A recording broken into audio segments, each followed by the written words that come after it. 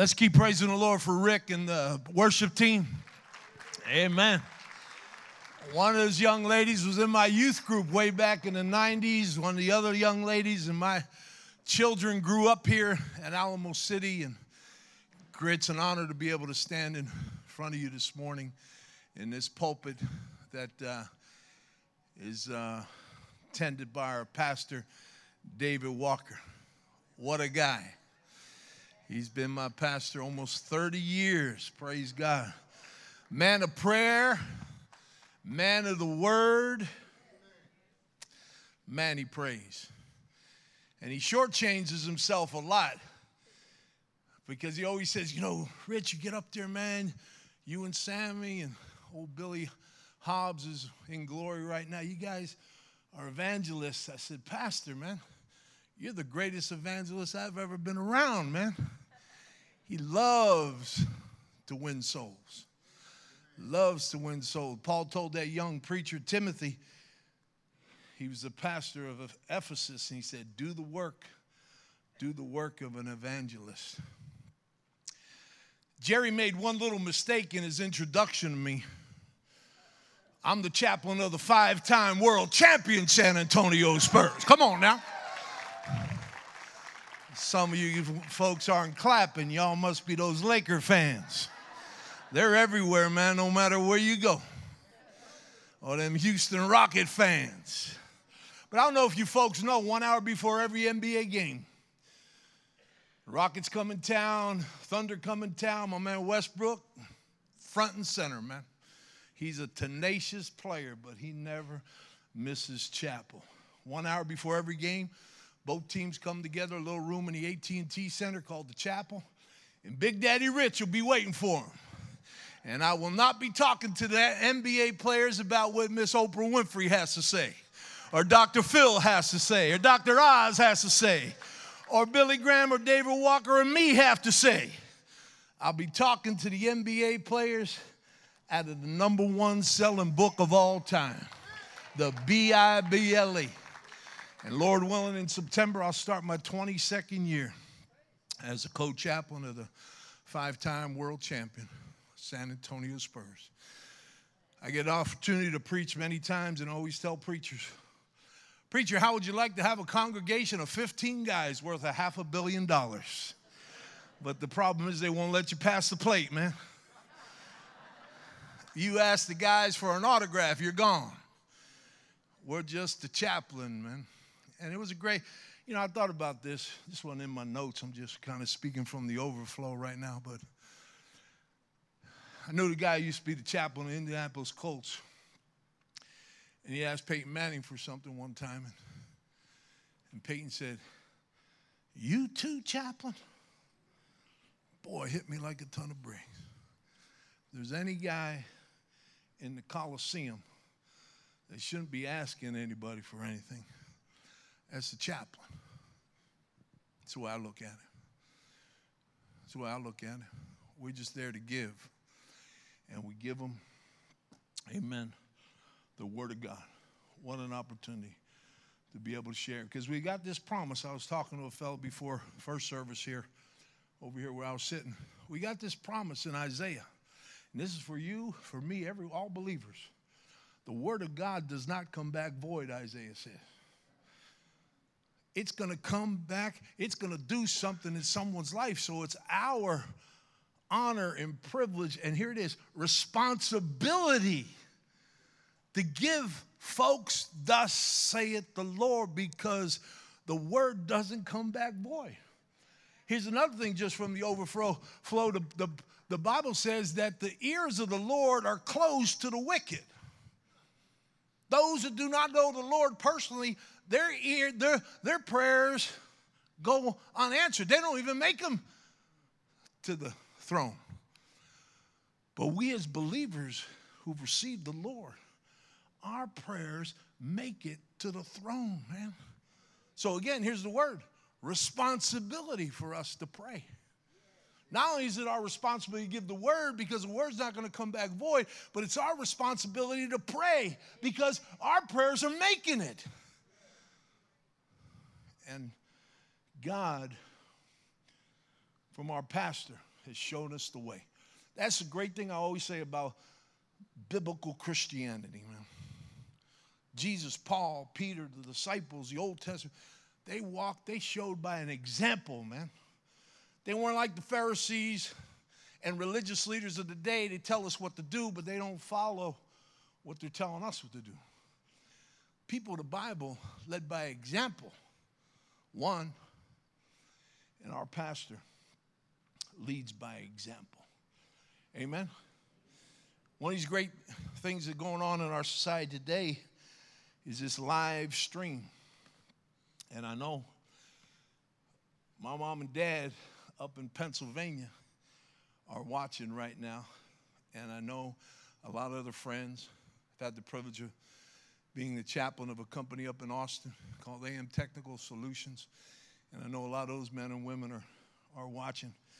A lot of my friends, a lot of my children's friends. My oldest son, Rich, RG3, is with us today. But I want you to turn to the Gospel of John, the 12th chapter. And they asked me when I walked in this morning, you got a title for the message? And I do. It's called Jesus' Last Crusade. I often give a message that's called Jesus in Training Camp. In Luke 4 and Matthew 4, Jesus is baptized and the Father speaks out of heaven, "This is my Son whom I'm well pleased." And then he's ordained into the ministry. His 3 years of ministry is going to take place, his earthly ministry. And he didn't take him to a party. First place Jesus went after he was baptized was to the wilderness, to training camp. To training camp. Well, this is Jesus' last crusade. This is his last shot at the masses. If you look at this passage of Scripture chronologically, next chapter, he puts on the loincloth and he washes the disciples' feet, goes to the Last Supper. And he's going to spend the rest of his earthly life with his disciples. He spent a lot of time with the 12. But this is his last shot at the masses. His last crusade, public ministry. Then he's going to go to Gethsemane and he's going to pray so hard, bleeds blood. And then he goes to the cross for your sins and my sins and every person that's ever lived sins. This is his last crusade, his last shot. And there was no microphones in the day. There was no megaphones in the day. And my translation, the New American Standard says, look at it in verse 44, 1244, Jesus cried out. Some might say he shouted out. But there wasn't going to be any excuse. John 12:44. John 12:44, he cried out. There was three things in his last crusades. Maybe this is where the old preachers got 3 points in a poem, right? This was Jesus' 3 points in his last crusade. Sammy Tippett was here last week, watched him on live stream. We don't know. He doesn't know when his last crusade is. Billy Graham went on to be with the Lord this year. He didn't know when his last crusade was. Jesus knew what his last crusade is because he's God. He was all man, he was all God. This is his last crusade. This is his last shot at the masses, and he wanted the people to know there's no excuses. And ladies and gentlemen, boys and girls, I got to believe Jesus wants the people in our world to know these three things. Someone might see on the top of this passage right here, and my Bible says the summary of Jesus' ministry. Maybe yours says that same thing. This sums it up, man. This is his work. This is why he came. This is what he wanted us to know. He cried out. Look at it. And he says this. He who believes in me does not believe in me, but in him who sent me. And he who sees me sees the one who sent me. The first thing that Jesus wanted the world to know was that he was and is God. He was Emmanuel, meaning God with us. Jesus told the Pharisees in John 10:30, the Father and I are one. And the Pharisees, the Bible says, reached down to get the rocks. And Jesus said, what miracle are you going to stone me for? And they said, no miracle. You being a man, you claim to be God. See, the Pharisees knew what Jesus was saying when he said he was the Son of God. No one ever called Jehovah Father till Jesus showed up on the scene. And the Pharisees knew him by saying, I'm the Son of God, the Father and I one. He was saying, I'm God in the flesh. If you ever do a word study in the Bible on demons, every picture of demons in the Bible, when Jesus shows up, they hit the turf, man. They hit the dust. And they say, oh, Messiah, oh, Holy One, have you come before your time to torment us? The demons knew who Jesus was, and James says they tremble. The Pharisees knew who Jesus was. 2 chapters after this in John 14, Philip, one of the disciples with Jesus every day for 3 years, says, did Jesus show us the Father? And he says, Philip, haven't I been with you so long? If you've seen me, Philip, you've seen the Father. The first thing the world wanted, that Jesus wanted the world to know, to summarize his ministry, numero uno, Roman numeral 1, can't go further after this. Jesus was the second person of the Trinity. I speak in a lot of penitentiaries. Some of you might know that. I've been on death row twice, Raleigh, North Carolina, Huntsville, Texas. But there's a big prison out in Southern California that I go to. They just toted Charles Manson's body from there a couple months ago. And right next to Charles Manson is a guy named Sirhan Sirhan, the guy who killed Robert Kennedy, not JFK, but Robert Kennedy. Big prison, 6,000 guys, double max, never going to leave prison the rest of their life. They need to know that Jesus is God. And we go. And we go. And this church has been sending me for 34 years. 47 states, Canada, Mexico, Barbados, South Africa, Jerusalem, Tel Aviv. Been with the President of the United States, been with homeless people under bridges. Little league athletes to pro athletes and everybody in between. Businessmen and women. 4,000 public schools all over the world. For his glory. For his glory. Romans says, how would they hear without a preacher? How would they preach unless they are sent? See, we're all in it together, folks. Some go, some send.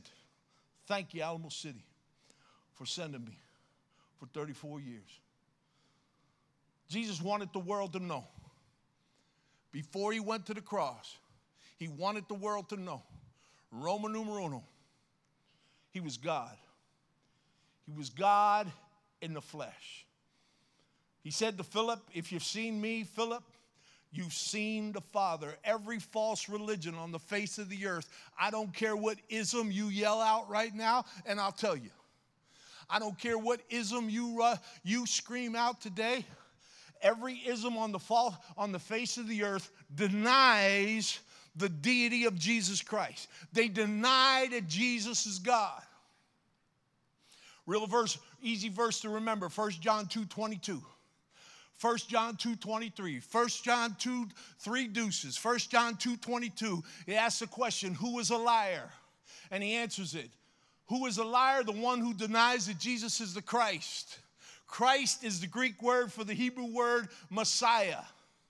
Jesus is the Greek word for the Hebrew word Joshua. Every religion on the face of the earth says he was a great teacher. Amen. Great prophet. Amen. Farrakhan's group up in Chicago, Islam, they say they got it real close. Jesus is the Son of God, but when they say Jesus is the Son of God, they mean like my son Rich and I. No, Jesus saying he's the Son of God was telling people he's God in the flesh.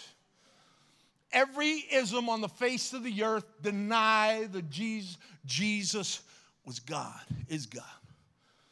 Great prophet, great teacher, the Son of God. One group says, like Esau and his brother Jacob. One went good way, one went the bad way. No, it's clear. I was with a group of guys in a Phoenix prison from the Muslim faith, and every time I said something, they had something to say. And afterwards, a guy came up to me, and I showed him out of Genesis 1:26. The verse that says this: let's make man and women, let's create man and women out of let's make man and women like our image, not my image, our image. Elohim, the plural name for God, because he was telling me there's no Trinity in the Bible. And I said, bro, there is no Trinity in the Bible. The word Trinity is not in the Bible. But when you study the Bible, Trinity is from Genesis to Revelation. Jesus said, it's better that I go away. It's better that I go away because when I go away, I'm going to leave you one just like myself, the Holy Spirit. He's not going to live with you. He's going to live in you. Yeah. Jesus is God in the flesh. The way I work in prisons, I speak on a platform to the masses, and we leave counselors there all day long, and they minister to the people. I go to another prison, and that night we meet together at a church and break bread and testify. And one of the counselors came up to me that day and said, Rich, that guy prayed to receive Christ today because he had never seen that verse in the Bible. Let's make man and women in our image.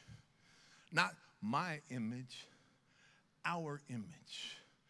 The Trinity is all through the Bible. He wanted the world to know. And ladies and gentlemen, he wants our world to know. You got to tell. We've got to tell people it was God on the cross. Because if it wasn't God on the cross, we have no hope today because it had to be a sacrifice without spot or blemish. It couldn't be man on the cross because we know Romans 3:23 says all have sinned and fall short of the glory of God. King David said, in my mama's womb I was conceived in sin. Before I was even born, I was a sinner. It couldn't be man on the cross. It had to be the God-man on the cross. It had to be the God-man on the cross. Second thing, he cried out. He shouted out. He told the world there's not going to be any excuse. Verse 46, I have come as light into the world so that everyone say everyone. One of my favorite words in the Bible, everyone, or whosoever somebody's translation might say. I have come as light into the world so that everyone who believes in me receives me. John 1:12, receive Jesus, appropriate Jesus, take to Jesus, call him your very own. Like the birthday gift, wrapped in green, gold bow on it, your name's there, but it doesn't do you one bit of good. Even though that's your gift, you got to receive the gift. Personally, you got to receive it, open it up, put the hat on, the gold on, the shoes on. A gift has to be appropriated, received. John 1:12. See, we're not all God's children, we're all God's creation. We're not all God's children, we're all God's creation. John 1:12 says, for as many as receive Jesus, appropriate Jesus, to him or her he's given the right, the authority to be called what? Children of God. Those who receive Jesus have the right, the authority. That's the word of God. John 1:12, you look at it. Have the right, the authority to be called children of God. We're not all God's children. We're all God's creation. Look at it. I've come as light into the world so that everyone who believes in me will not remain in darkness. Jesus' name means Savior. Jesus' name means rescuer. Some of you maybe received this Christmas card at Christmas time. It says if the Lord knew we needed more education, he would have sent a teacher. If the Lord knew we needed more money, he would have sent a banker. But the Lord knew we needed redemption. We needed forgiveness. So the Lord sent us what we needed. He sent us a Savior. Receive the Lord. He said, I'm sending you a Savior, the number one verse in the whole Bible. For God of the Bible, the triune God. The God of the Bible, the triune God, the Father, Son, and Holy Spirit, the one who said, let's make man in our image.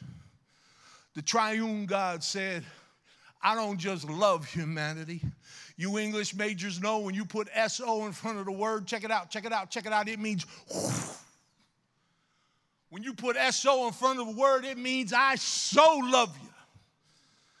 I so love you that he gave the world what we needed. The God the Father always gives us what we need, not what we want. He gave us what we needed. He gave us a Savior. If you really want to break Jesus' name down to the nitty-gritty, it means Jehovah saves.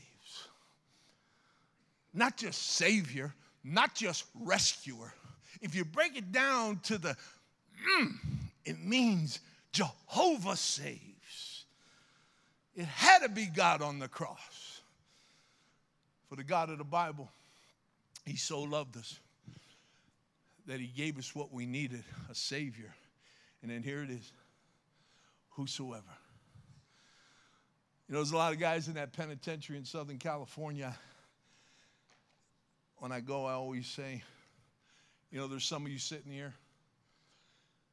You think what you did to her, what you did to him, what you did to that family, your family, God could never forgive me. You know, I tell those men, tattoo on every part of their body, double max, super max, never going to get out the rest of their life, 19 years old, never going to get out. I say, you know what that is, bro? It's pride. You think your little bitty sin is greater and above the blood of Jesus Christ. I said, let me tell you guys, I came here to tell you some good news, and here's my second favorite word in the scripture, whosoever believes, receives Jesus, gonna get out of your 100-year sentence? Didn't say that. We might live to 110 years old. But forever and ever is eternity, ladies and gentlemen. Eternity's forever and ever and ever and forever and ever and ever and forever and ever and ever. And the Bible says there's no getting out. Purgatory sounds like a great thing, but it's not scriptural. Yeah, it'd be pretty cool to live your life the way you want to live it, do whatever you want, and then get put in a holding tank so you could get quote-unquote refined, so you could go to heaven. Don't work that way. Here's what Hebrews says. Once to die, once to judgment. Once to die, then the judgment. It sounds pretty good, these man-made things that billions of people believe in. Folks, he had a plan. He loved us so much. He had a plan. He had one plan. I want to give you this illustration. Might help you with somebody in your family, someone you love dearly, who haven't received Jesus yet. And the illustration goes like this. If we went to a doctor's office with an unbelievable toothache in our mouth, an excruciating pain on our body, and we said to the dentist or doc, man, I need some help. I'm in pain, man. And she'd say to you, well, go home, whatever mama's got around the house, whatever your neighbor got across the street, whatever grandma got down across town, take some of those medicines and maybe you'll get well. You never go to that dentist again, would you? No, because when you got a specific pain in your body, you want a specific remedy for that pain, and you want it now. That doctor or dentist would be a very unloving doctor or dentist to send you out of her office without some pain medicine. Well, everybody talks and wants to talk about the love of God, and I'm one of them. Scripture says God is love, and he so loved us. And our God, the God of the Bible, the triune God, Father, Son, and the Holy Spirit, that God would have been a very unloving God to put us on earth and say, figure it out. Figure out how to get to heaven. You got a billion in Africa doing it this way, and a billion in the Middle East doing it this way, and a billion in Europe doing this way. Figure out to get to heaven. And here's the kick, man. If you don't figure it out right, you're going to burn forever and ever. And ever and ever. And ever and ever. And ever and ever. And you'll never get out. And you don't disappear. The torment's forever and ever and ever. God would have been very unloving to put us on earth and say, figure it out. Nah, man. That God we've been singing about, praying to, preaching about, he so loved us. He didn't just love us. He so loved us. And he said, I'm God. I got a plan. As a matter of fact, I had the plan way back in Genesis with Cain and Abel. You remember my man Cain? He was a farmer. He brought the Lord. He knew it was time to worship. Just like the billion in Africa, the billion in the Middle East, and the billion in Europe, they know it's time to worship, but they had that Frank Sinatra syndrome. Cain had the Frank Sinatra syndrome. Remember Frank's number one song? What was it, Rick? My way. My way. Yeah, I'm going to worship, but I'm going to worship God my way. And I'm going to bring some apples and oranges, man. They're the best I got, Cain said. What did the Lord say? I don't receive this. He received Abel's offering because what did Abel bring? The blood. The blood. The blood. Hebrews says, without the shedding of blood, there's no forgiveness of sins. It's always been the blood. Remember our first parents? Adam and Eve sinned. What'd they cover themselves with? Vegetation. What'd the Lord cover them with? Skin. Killed the animal and cover them with skin. It's always been the blood, ladies. It's always been the blood, guys. From Genesis to Revelation. Without the shedding of blood, there's no forgiveness of sin. The God of the Bible said, I got a plan. I love you so much. I created you, and I got a plan. Here's the plan. My son is going to leave heaven. John 1:14. The Word became flesh. It was already in existence, but it became flesh. He was not born in a castle or a mansion. He was born in a horse trough. 33 years, never disobeyed his mom, never cussed, never shot heroin, never smoked a joint, never broke the law. Jesus Christ. Jesus Christ. Never sinned. And at the end of 33 years, he said, no one takes my life. See, I grew up thinking that the Roman soldiers killed Jesus and the Jews killed Jesus. You know what I found out by studying the scriptures these last 35 years? The Bible says in Isaiah that it was the Father's good pleasure that Jesus went to the cross. It was his plan. He had one plan. I'm God. I created you. Now I want to show you how to get to me forever and ever. And forever and ever, that's because I love you. That's what he told Cain. Cain, he said, Cain, why are you so downcast? Just Cain, bring me the blood and everything's going to go right with you, man. Just repent, Cain. Do the other thing. Live for me. Don't lean on your own understanding. Don't do it your way. I'm God. That's why these missionaries have been going and going for decades to other countries. I got a plan. One plan. John 14:6. Favorite verse in the Bible. Jesus speaking. I'm the way. I'm the truth. I'm the life. No man, no woman, no boy, no girl will go to heaven but through faith in me and what I did. He loved us. He so loved us. He didn't put us on earth and say, figure it out. He didn't put us on earth saying you could be good enough. Ephesians 2:8-9, grace you're saved. You get something you don't deserve through faith, but that faith's not yours. It's a gift of God, not by works, but any man should boast. No works. Jesus' last words on the cross were what? It's finished. It's finished. I'm going to do the work. I did the work. Receive me. Appropriate me. And now I'm going to live through you. I'll do the works through you. And you're going to love doing it. And you're going to want to do it. And no one's going to have to beg you to do it, because he says in Matthew 11, my yoke's easy. My yoke fits. It doesn't rub your neck raw like religion. Do. And you don't know if you ever done enough to get to heaven. He told the most religious people that ever lived in Matthew 11:28, come to me, I'll rest your soul. Then he said, take my yoke and be a disciple. Learn from me. Religious people want to put the cart before the horse. They want to work. They want to work. Man-made rituals, man-made sacraments. I was there 25 years. And at the end of their life, Randy Gradishar in 1982 said, Garza, you going to heaven when you die? No clue. Because a religious person plays a scale game. They hope they did enough good things outweigh the bad things. And you never know if you did enough good to outweigh the bad. So Jesus said, come to me, and I'll rest your soul. Now, take my yoke. Learn from me. My yoke's easy. It fits. It doesn't rub your neck raw. Whew, what a picture.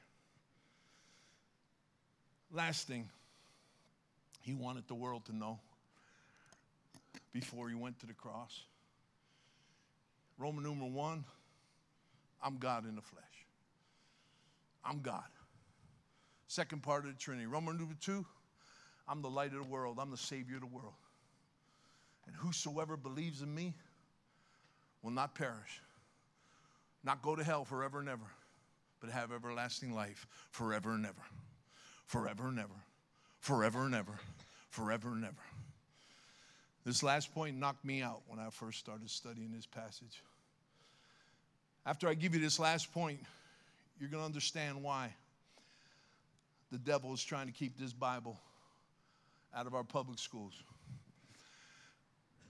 You're going to realize when I give you this last verse, you're going to realize why the Gideons, those great guys that give out New Testaments, can't go into schools anymore.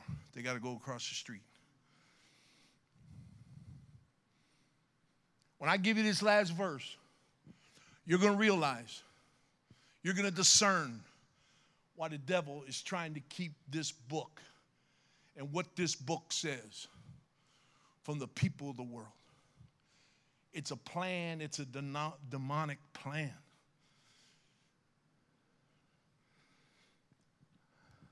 Look at it. Verse 48. He who rejects me does not receive my sayings, has one who will judge him. The word I spoke. The word I spoke. The word I spoke is what will judge him at the last day. Here's why, Jesus said. For I did not speak on my own initiative, but the Father himself who sent me has given me a commandment as what to say and what to speak. And I know his commandment is eternal.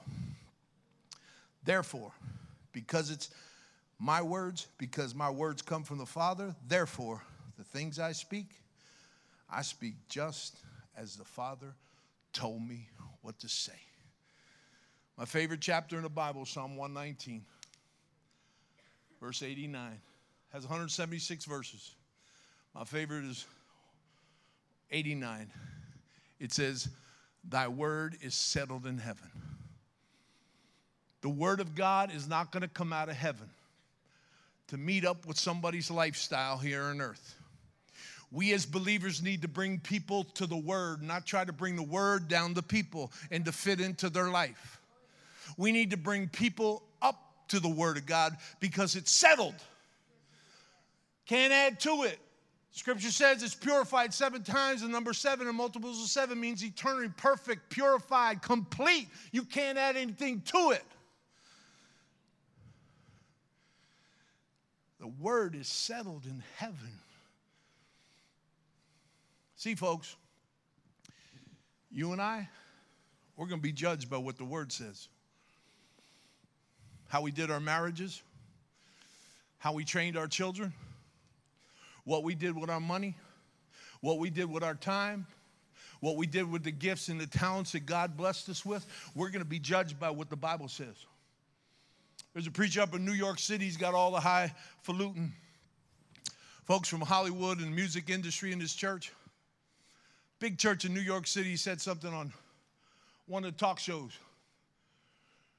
Jesus never said nothing about homosexuality. It's not written in red, so I'm not going to say anything about it. Well, here's what that preacher don't understand. Genesis to Revelation's written in red. The whole Bible's written in red. Preachers like to say, oh man, it's written in red. No, bro, the whole Bible's written in red. Genesis to Revelation, 2 Timothy 3:16, not John 3:16, 2 Timothy 3:16. Easy verse to remember, not John 3:16, 2 Timothy 3:16 begins with a word A-double-L. All scriptures inspired by God. It's all red. It's all written in red. And Paul told the Corinthians in 1 Corinthians 6:9, you were just like them. Corinthians, you were once just like them. Folks, we're going to be judged. That preacher's going to be judged.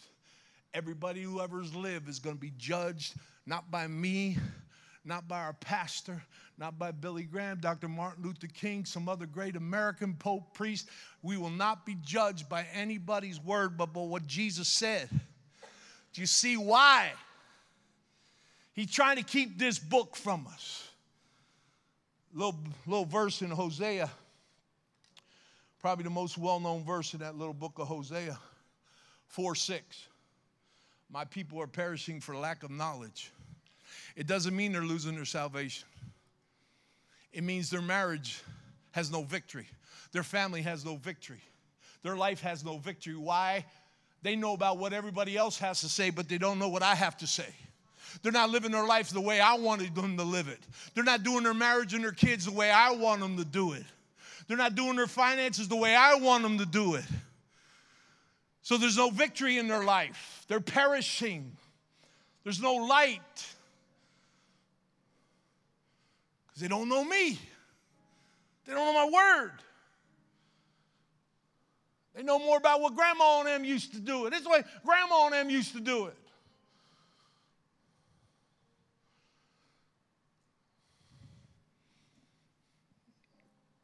And the greatest thing about this Bible, all 66 verses, 66 books. The greatest thing about that Bible is it tells a person how to get from earth to heaven when they die. It's the greatest thing. And we've been over the verses again. John 14:6. I'm the way. Not one of the ways, I'm the way. I'm the truth. I'm not one of the truths, I'm the truth. I'm the way, the truth, and the life. Not one of the lives, I'm the life. No man, no woman, no boy, no girl will go to heaven but through faith in what I did. Faith in who I am. That's the greatest thing about the Bible. It tells us how to get to heaven. He had one plan. He's God. He's God. He created us. He got one plan. I know you the best. I love you the most. I got one plan. I'd like everybody in the house just to bow their head. Close their eyes. I can remember a time like this 35 years ago. It was before a game in Tampa Bay, Florida. Old guy came to speak like an old guy came to speak to you today, and he talked just like I talked. He was bold as a lion, old Doc. He went in the NFL, he got in people's faces, and he told them the truth. And I'm so glad he did. And there might be somebody sitting here today. Like I said 35 years ago. When they asked me, are you going to heaven when you die? Hope so. Hope I'm good enough. Hope I've done enough good. The Epistle of John, the back of the Bible, first 5 chapters of the Epistle of John, uses the word K-N-O-W, know, 32 times. Religion says, oh, we don't know how to get to heaven. We don't know for sure we're going to heaven. No one knows for sure if you're going to heaven. Well, let me tell you, the Bible says 32 times in 5 chapters. Here's how you get to heaven. 1 John 5:13. These things I've written to you that you may know you can have eternal life. He who has received the Son, Jesus, has eternal life. You can know it.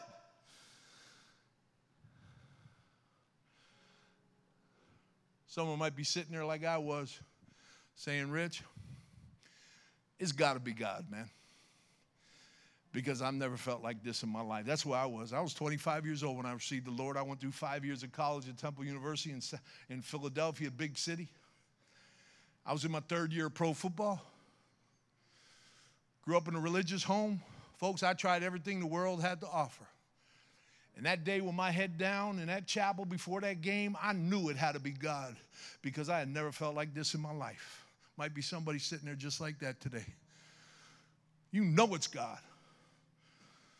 If that's you, sir, ma'am, boy or girl, in your heart. Because the God of this Bible, the God we've been singing about, the God we've been talking about, he reads your heart. The devil can't read your heart. The devil can hear what you said, but he can't read your heart.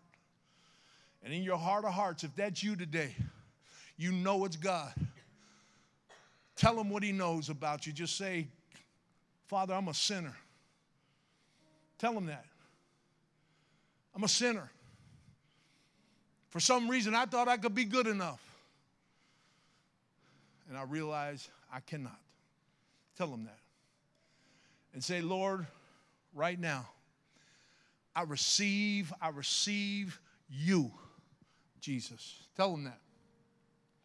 I receive what you did for me on the cross. I should have been there, but you took my place. Tell him that. If it's you today.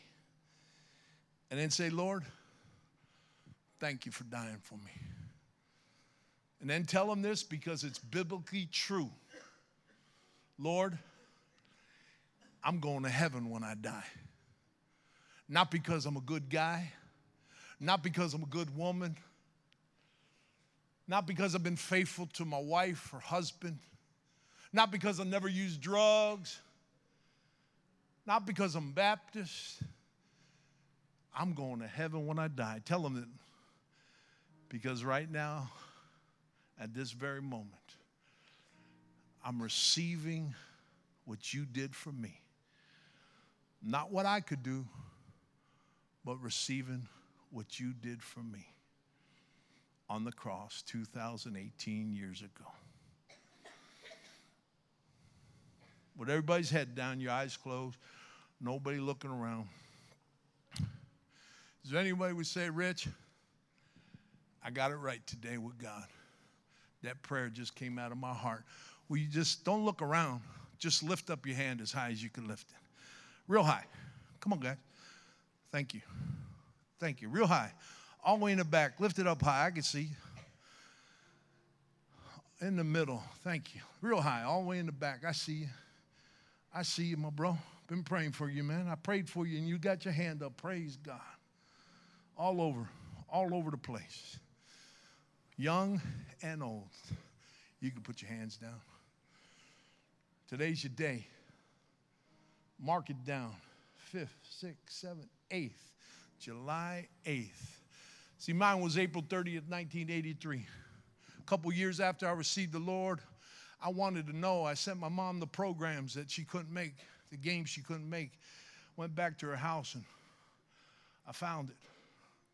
There it was at the top, Tampa, Florida, April 30th, 1983. That was my day. You know, I tell people all the time, I'm not telling you need to know the date, but you got to know the time. Come on, man. VBS. My daughter could testify at her mama's bedside on Easter Sunday. I know a guy multimillionaire dairy farmer on a manure pile in California, cried out to the Lord. Inmates cried out to the Lord. I'm not saying you need to know the date, but you got to know what it was. You got to, because I guarantee you know the first time you took a sip of that cold beer. You could tell me the first time you smoked a joint. You could tell me the first time you let out something in your mouth that you shouldn't have been saying. Laid down with somebody you should have never laid down with.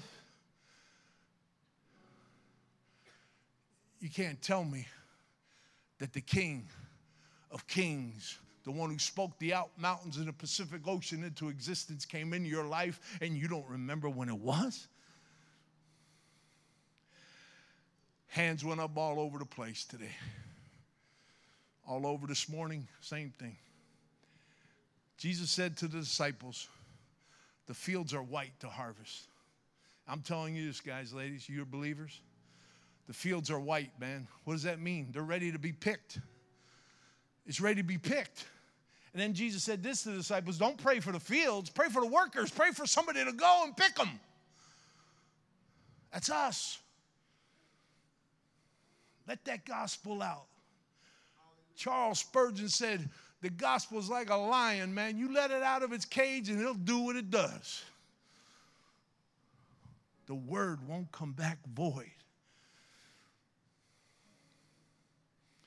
You folks that raised your hand today, tell somebody. I remember when I said amen to that sinner's prayer, I thought my mom and my dad, I got to go. I got to get to them. My 3 brothers and my sisters, I got to get to them. God's been faithful. God's been faithful. Tell somebody.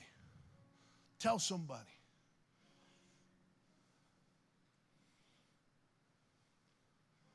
Let's pray together. And we'll be dismissed. Lord, thank you for this morning. Thank you for this new day. Thank you, Lord, that you, for so many of us in this room today in this morning service, you kept us around one more day so we can hear the gospel. And we can receive you, Lord. You knew it. You knew it, Lord. Nothing surprises you. You said darkness is broad daylight to you, Lord. Thank you for this day. And so many today, this morning, in this morning service, could say, today is the day of salvation. Thank you, Lord, for doing what you do best, saving souls, encouraging the brethren. Lord, you said some plant, some water, you give the increase. We know that, Lord God. Thank you, Lord, for doing that. Thank you for this body. Thank you for allowing my family and I to be part of it. Thank you for so many that pray for us, Lord. I bless them today. Bless us as we go now, Lord. Bless us as we go. Protect us as we go. Lord, thank you. Thank you, Lord, for doing for us what we couldn't do for ourselves. Thank you for taking our place on that cross.